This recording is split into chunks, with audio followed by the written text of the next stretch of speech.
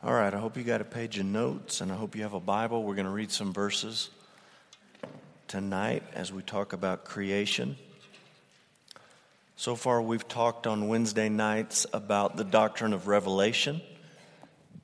How do we know the truth? Where do we find truth? How does God speak to us? We talked about the character of God, the nature of God, some of His attributes. What is He like?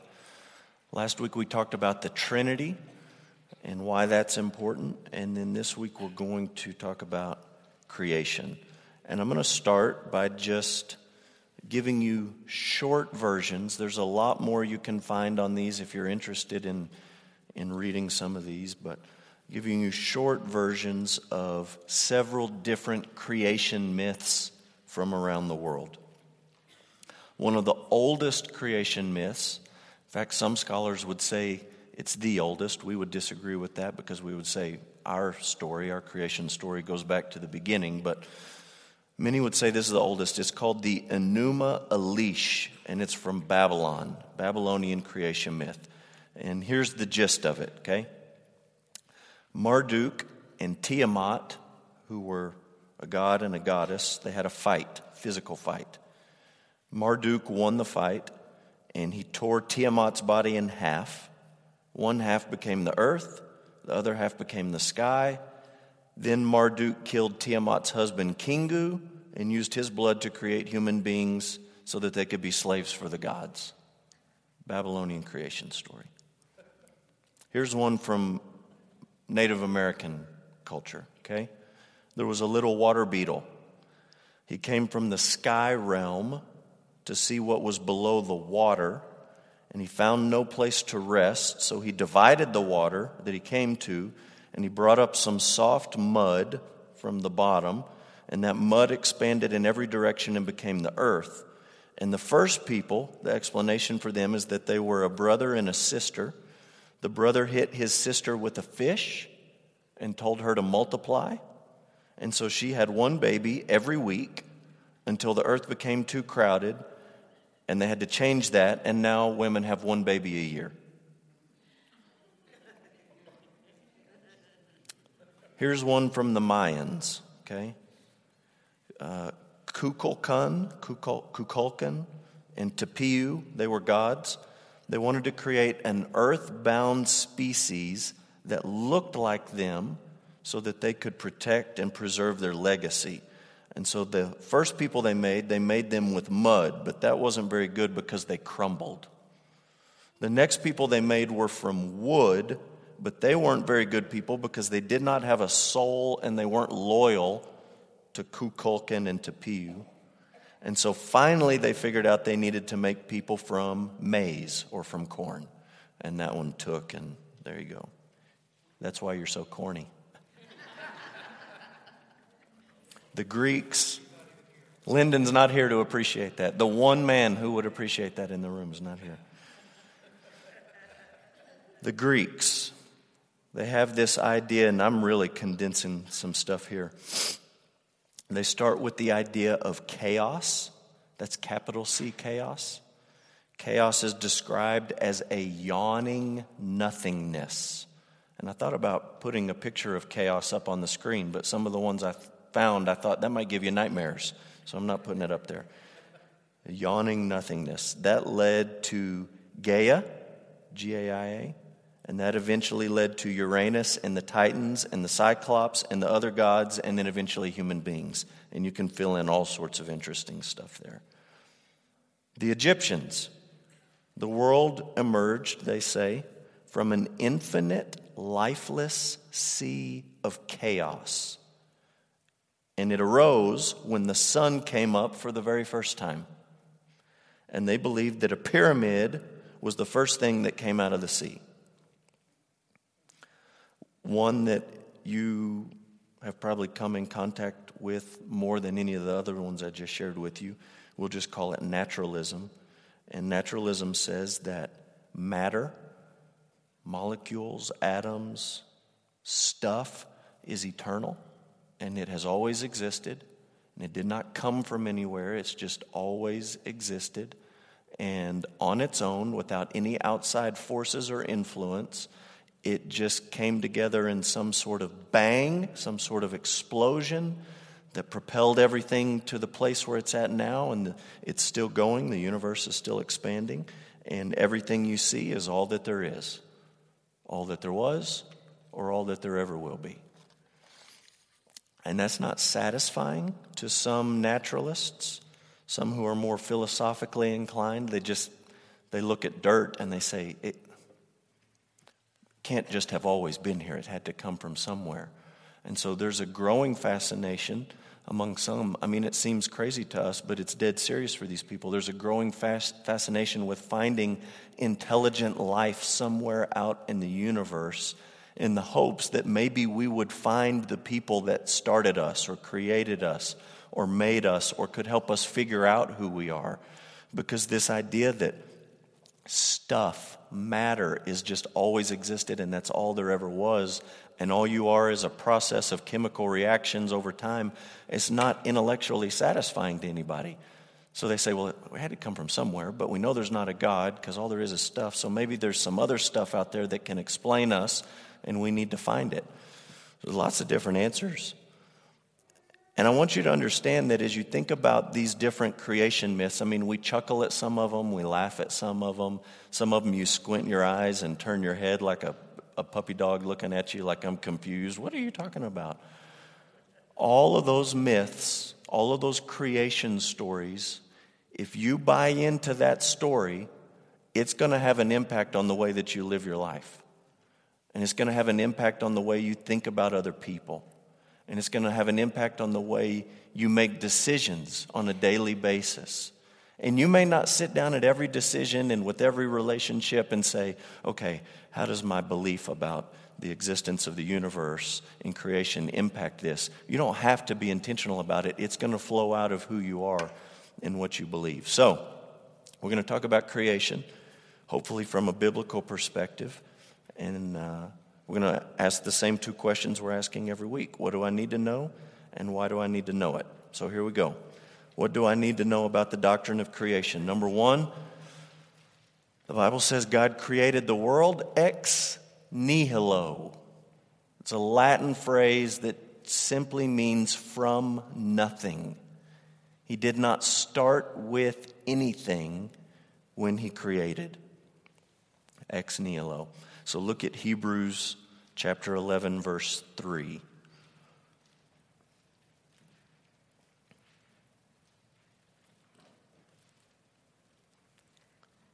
Hebrews 11:3 says, by faith we understand that the universe was created by the word of God. We'll come back to that in a minute.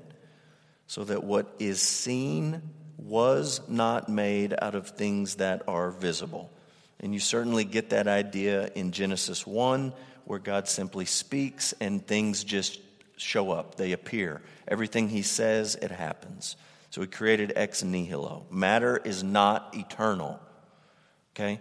Right from the get-go, the most simplest of ideas in the Bible about creation sets our worldview apart from naturalism. Naturalism says matter has always existed. Stuff has always been here. And it just came together in the right mixture, in the right time, in the right way, and boom. And right from the get-go, we're saying our worldview is not compatible with what you're saying. Right at a very basic foundational level. Okay, so under this idea of created from nothing, you need to understand this. The existence of God is simply assumed in the Scriptures. Genesis 1 is intended to introduce us to God, not to answer all of the questions of science that we may want to ask of it. Now, let me give you one disclaimer. I'm not saying that Genesis 1 has nothing to say about science. I'm not saying there's no conversation that can be had about science in Genesis 1. I'm just saying the purpose of Genesis 1 is not to satisfy our scientific curiosity. It's to introduce us to God. And his existence is just assumed. So you have all kinds of philosophers throughout the years that have come up with all these arguments for how can we know that God exists? How can we prove that God exists? You have Christians that put out movies that are C-rate movies at best, and we feel like we're proving that there's a God out there. We're arguing to the fact that there is a God. And I'm just telling you, the Bible doesn't do that. I'm not telling you it's wrong to try to think and to argue for the existence of God. I'm just telling you the Bible doesn't do that. The Bible just says, listen, in the beginning there was a God. Deal with it. I'm not going to give you some philosophical proof or argument or something that can't be denied. I'm just telling you, in the beginning there was a God. It's just assumed. And Genesis 1 is intended to introduce us to Him. Think about the very first people who would have read Genesis 1. Who were they? When it was actually written down, it was the Hebrew people, right? Coming out of Egypt. The stories had been passed down, but to sit down and to actually read it would have been the Hebrew people coming out of Egypt, coming out of this massive pantheon of all these gods and goddesses. And Moses is saying, I want to introduce you to the one true and living God, and there is no other beside Him. And when you read through Genesis 1, I did this one time with a 10th grade Sunday school class. You know, 10th graders are kind of hard in the forehead sometimes to get stuff through to them. And so I said, look, I'm going to read Genesis 1. And I picked a kid up and I said, every time I say the word God, you put a tally mark up on the board as I read through it. Just tally them up. Almost every single verse mentions God. Over and over and over and over and over and over and over again. The point is not to satisfy our curiosity about how things happened. The real point is to say, there is a God and this is Him. And you need to know the truth about Him. B, God created all things by speaking. Just by speaking. And I gave you that sampling of creation myths. This sets our worldview apart from all of these other creation stories. Gods and goddesses fighting and pyramids coming out of the ocean and all these different things. The Bible is saying there is a God, and in the beginning He opened His mouth and He spoke, and that's where things came from. He spoke them into existence. Genesis 1:3, God said, let there be light, and what? There was light. Look at Psalm 33, verse 6.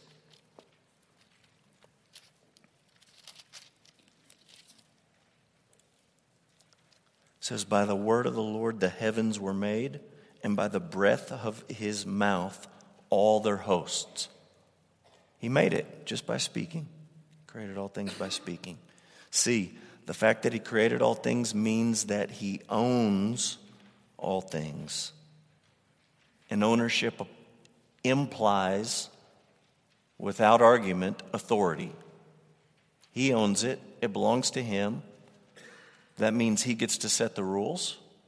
He gets to tell you how things are supposed to work. He gets to draw the boundary lines, not only for the oceans, but for His people. It's His. He has authority over it. I'll let you look up Psalm 24 and Psalm 89. Number 2, here on the outline. God created the world in an orderly way, and creation is ordered. And again, this is different than all the other creation myths that you'll find all over the world. In all these other myths, there's some element of chaos, some element of upheaval and just sort of craziness. And you heard it as I read it. Out of this chaotic sea of nothingness came a pyramid. Out of this yawning nothingness of chaos came all of these gods and goddesses. And the Bible says it wasn't like that at all. It wasn't chaos, out of control, wild stuff. It was the one true God speaking, and everything happened exactly the way He wanted it to happen. He was in control of all of it. There weren't conflicting parties butting heads and trying to get their way and get their agenda. It was one God pulling all the strings. That means He created time. That's number A, or I should say letter A on this outline. He created time. Revelation 1:8, who was and is to come. Look at Psalm 92. We'll look at one of these verses. Psalm 92. It says, before the mountains were brought forth, or ever you had formed the earth and the world, from everlasting to everlasting, you are God. He created time. He exists outside of time. We talked about that a few weeks ago. It also means, B, that God created according to kinds, creating a hierarchy with human beings having dominion. So there's structure in his creation. Animals are animals. Plants are plants. People are people. There's categories of things that he made. And human beings have dominion over those things. Genesis 1:28. God blessed them, speaking of Adam and Eve, and he said to them, be fruitful and multiply, fill the earth, subdue it, and have dominion over the fish, the birds, every living thing that moves on the earth. I'm giving this to you, and your job is to rule it and to take care of it. So he gives them dominion over it. Number 3, God created a world that was very good. Very good.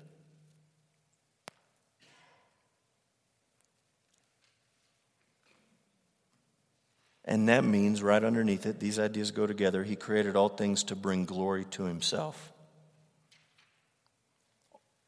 He created all things to bring glory to himself. So look what we read in Isaiah 43.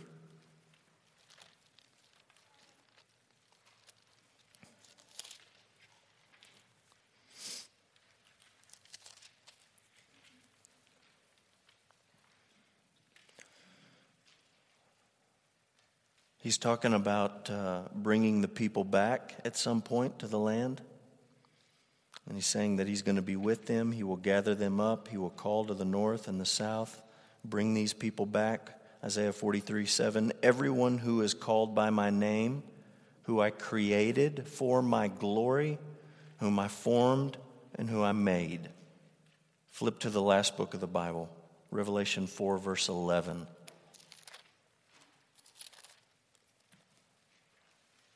Look at the connection in Revelation 4:11 between worship of God, the glory of God, and who he is as the creator. These elders bow down and they cast their crowns down and they say, worthy are you, our Lord and God, to receive glory and honor and power. For you created all things, and by your will they existed and they were created. You created them, and because of that, you're worthy to receive glory. And one little idea I want you to catch on to here when we say he created all things to bring glory to himself. I just want you to understand, God created a physical world and said it was very good, and said this stuff brings glory to me, physical things. The ancient Greeks had the idea that physical things were bad, were evil. You should try to get away from them, and only intellectual things and spiritual things and sort of otherworldly things were good, and that's what they were trying to escape from and escape to. And that kind of stuff filtered into the church, and it had a big impact on the church for hundreds and hundreds of years, because you had prominent teachers in the early church saying marriage and sex is a bad thing. It's physical. It's not a good thing. And you should only do it only so that people don't die off the earth. And that's it. Just, even then, you probably shouldn't even do it at all. It's just bad. Where did that come from? Well, that came from, not the Bible, but from another worldview creeping in saying physical things are bad, spiritual things are good. And it took a long time for people to sort of connect the dots and say, wait a minute. The world that God made in the very beginning was very physical. He made Adam right out of the dirt and said it was very good the way that he made it. And he made marriage and a physical relationship in marriage and said that that was very good. So God made all things to bring glory to himself. Number 4, we're not going to talk about this. We talked about it last week. So if you weren't here, you can get online and catch up. But the 3 persons of the Trinity work together in creation. The Father plays a role, the Son plays a role, and the Spirit plays a role.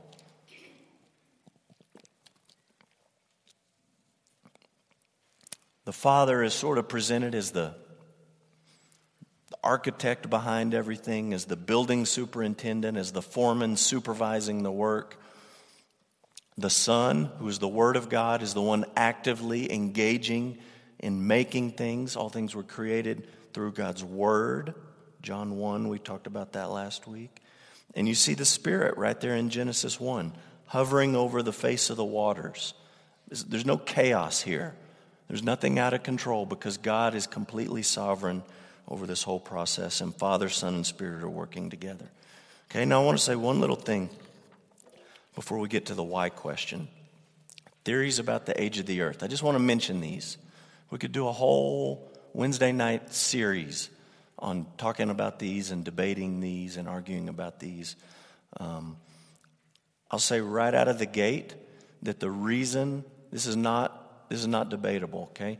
The reason we have this debate is because Christian thinkers are trying to accommodate evolutionary theory and fit it into the Bible, okay? For some of you hear that and you think, well, of course you ought to do that. Some of you hear that and think that's the most wicked thing ever. But that's what's going on. That's why we have these theories. And I'll also say this. I went to one of them. You're not going to find a seminary more conservative than the seminary I went to, okay? Very conservative across the board. And I had professors who fell into almost all of these categories. Not all of them, but almost all of them. And they love Jesus, and they take the Bible seriously, and they think that they can fit these things together. And of course, we're going to disagree on some things, but this is not the kind of issue where you say, well, I'm sorry you're wrong on that because you're not going to get to go to heaven because you have the wrong theory of the age of the earth, right? Salvation is by grace alone, through faith alone, in Christ alone, not do you have the radiometric dating of the earth exactly right and fit that in with the Scriptures. It doesn't mean it's not important. It is important, and we should argue about it when we disagree, and we should submit to the truth of Scripture. But let me just mention a few things here. Okay, one option is 6-day creation. Just pretty straightforward, right? In 6 days, God made everything that exists. This is kind of the stuff you remember learning when you're a kiddo. Day 1, day 2, day 3, and you just take it as that was a real day. Sun came up, sun went down. It's a real 24-hour day, and he made all these different things. And I know that a lot of people laugh at that idea and mock it and think it's silly and call it unscientific and you're a barbarian, especially where we live, where oil is a big deal, and we start talking about layers in the earth's crust and geological ages and on and on and on. I understand all that. What I'm telling you is this theory is not as backward as people want you to believe it is, okay? And there's a couple of things going on here. One, people who would hold to this theory would say, God made a mature creation. So when God is on day 3, I think it's day 3, when he's making the redwoods, and he's making the first redwood ever, okay? And he makes this giant redwood, and it's this massive tree. He doesn't start off with a little sapling. He makes a redwood. There it is. Adam opens his eyes, and he sees a redwood, a real redwood.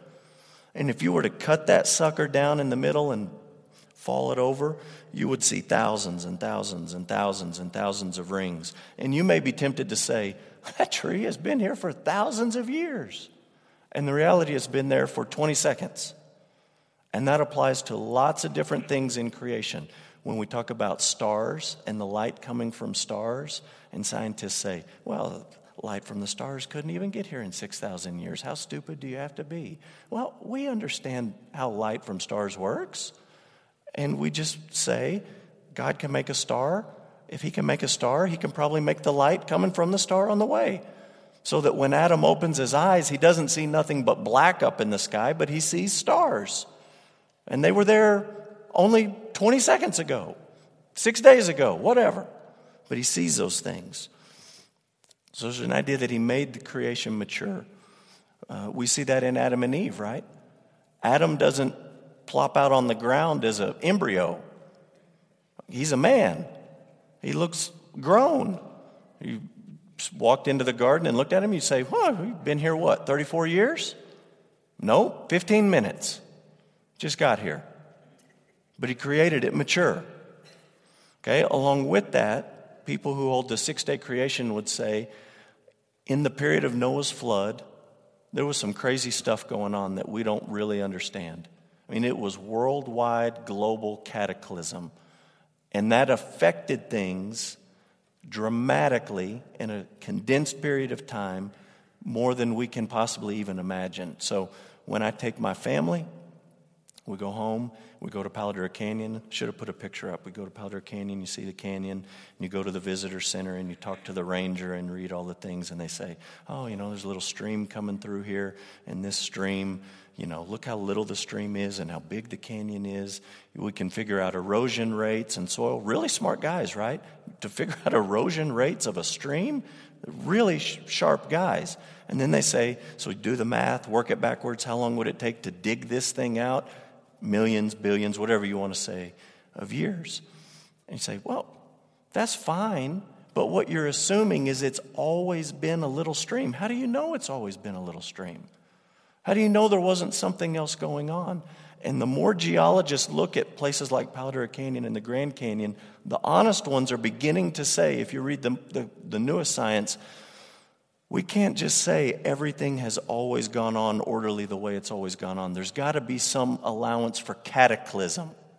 What they say is catastrophism, that there had to be some sort of catastrophe that caused some of these things. So some people would say 6 days, and they would have some explanations along with that. The gap theory. Gap theory is the idea, if you look at Genesis 1, and you look between verse 1 and verse 2, that there's a massive gap there. In the beginning, God created the heavens and the earth. Gap. And a lot of these people will put in as much time as they feel like they need to put in. Millions of years, billions of years, trillions of years, whatever you want to put in there. Then you say the earth was without form and void. Darkness was over the face of the deep. And they say something happened between verse 1 and verse 2 to cause what God made to go crazy, to be broken, to be in need of straightening out. That's what it means when it says void and darkness and without form. Something went wrong. Some people would put the fall of Satan in there and say that affected physical creation and it all went haywire. And so they say you can fit as many years as science tells us you need to fit, you can fit it right there in that gap. So I guess if you really want to fit something in there, that's helpful. My question is, if somebody is reading Genesis 1 and they go to verse 2, if someone didn't tell you their theory, would you ever look at the text and pull that meaning out of it? Would you ever look at those two verses and say, I think there was a billion years in there? I don't think you would ever come to that conclusion, ever. And that doesn't necessarily mean it's wrong.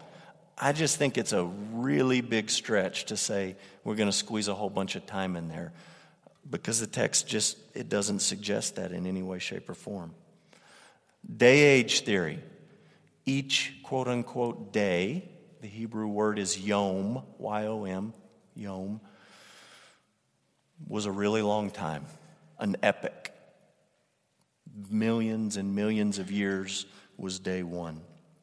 And they try to fit in time for evolution to take place this way. And so they say you had millions and millions of years, millions and millions of years, millions and millions of years. The whole thing took millions and millions of years. By the time Adam showed up, there was a lot of other stuff that had gone on.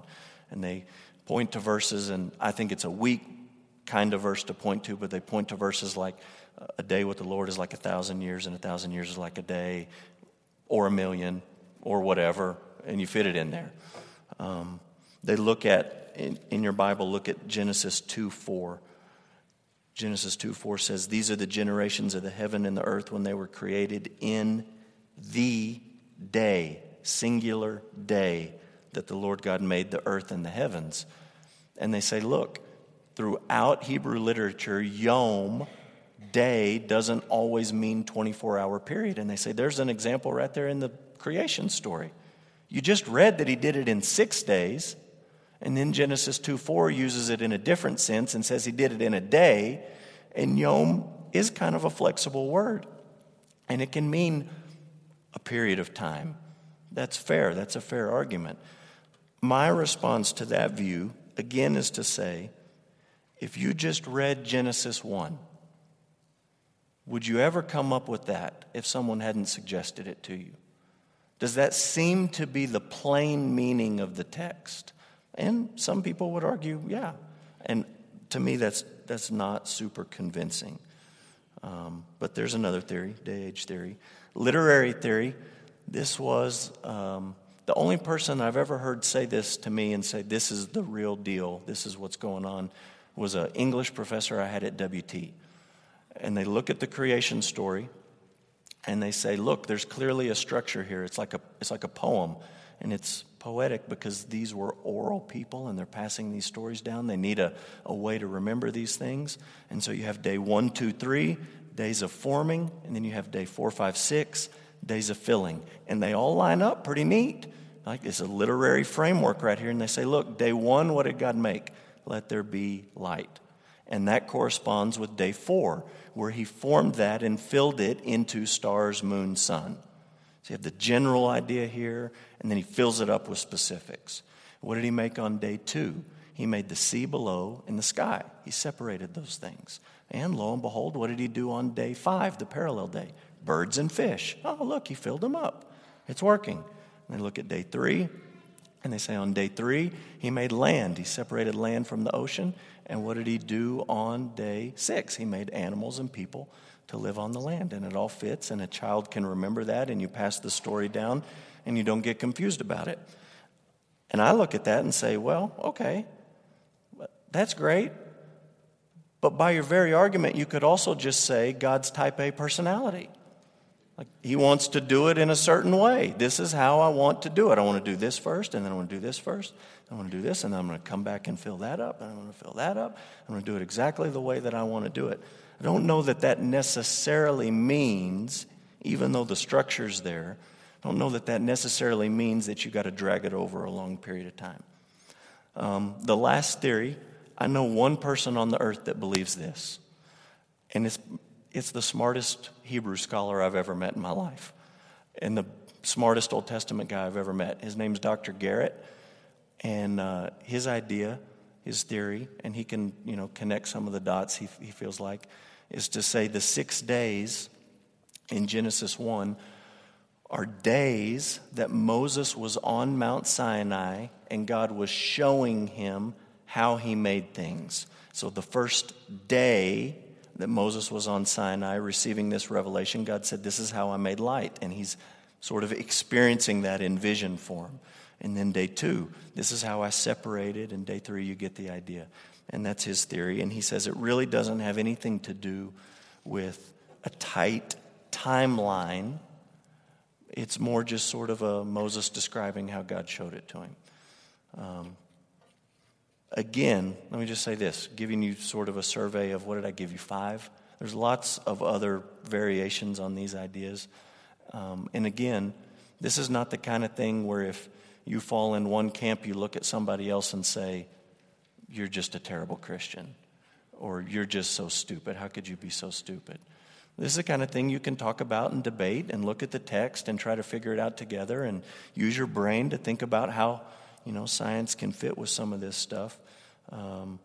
It is important to think about and talk about. And these different views have, depending on where you fall, it's going to have impact on other doctrines that we're going to come to.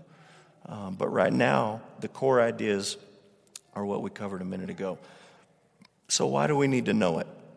6 simple thoughts. We'll wrap it up.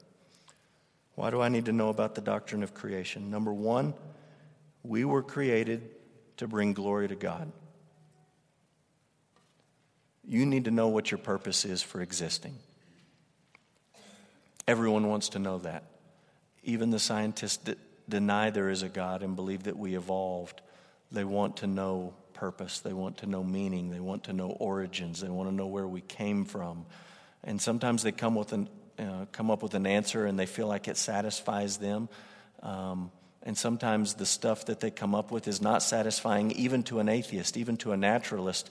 And so, that, like I said earlier, they push that back a little bit further and say, well, maybe there's something else out there that can help explain where we came from and what our purpose is. But Genesis 1 is telling you your purpose is to bring glory to God. Look at Psalm 148. Psalm 148. Verse 1 to 6. It says, praise the Lord from the heavens. Praise him in the heights. Praise him all his angels. Praise him all his host. Praise him sun and moon. Praise him all you shining stars. Praise him you highest heavens, you waters above the heavens. Let them praise the name of the Lord. Why? He commanded and they were created. He established them forever and ever. He gave a decree and it shall not pass away. Your purpose is to praise the Lord, to bring glory to the Lord, along with everything else that he made. Number 2, we ought to feel awe, fear, and humility before God. And this is what I think we miss sometimes in all our debates about age of the earth and days of creation. Sometimes we miss the point that Genesis was not written to give you proof verses to slam somebody over the head with and show them how right you are and how dumb they are. Genesis was written so that you would sit back and say, there is a God, and in his sovereignty, he made everything that exists. And it wasn't like laborious, hard work. He just spoke, and there it was. That's the problem that Job ran into at the end of the book of Job when he started getting really mouthy with God about things. And God didn't show up and answer a single question or issue that Job had brought up. He just sat Job down and said, Job, where were you when I made the earth? When I made the clouds? When I put the stars up in the sky?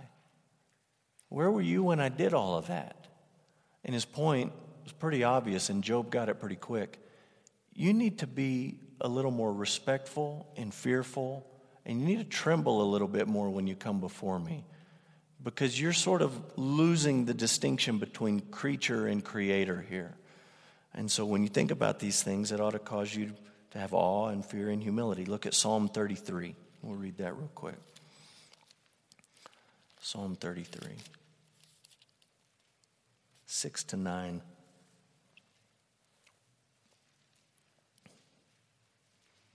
By the word of the Lord the heavens were made, by the breath of his mouth all their host. He gathers the waters of the sea as a heap. He puts the deeps in storehouses. Let all the earth fear the Lord.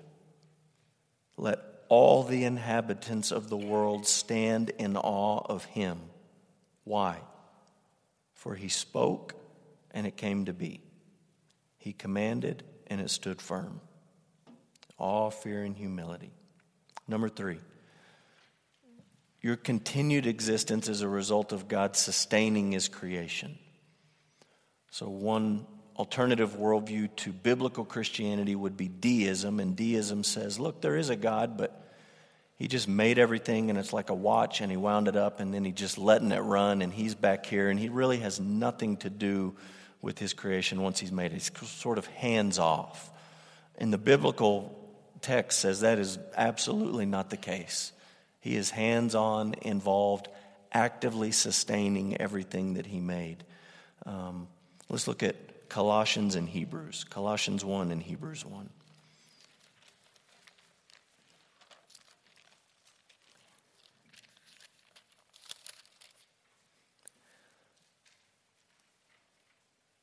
Colossians 1, verse 15 says, He is the image of the invisible God, the firstborn of all creation. For by him, we're talking about Jesus, all things were created in heaven and on earth, visible and invisible, whether thrones, dominions, rulers, authorities. All things were created through him and for him. There's your purpose again. You were created for Jesus.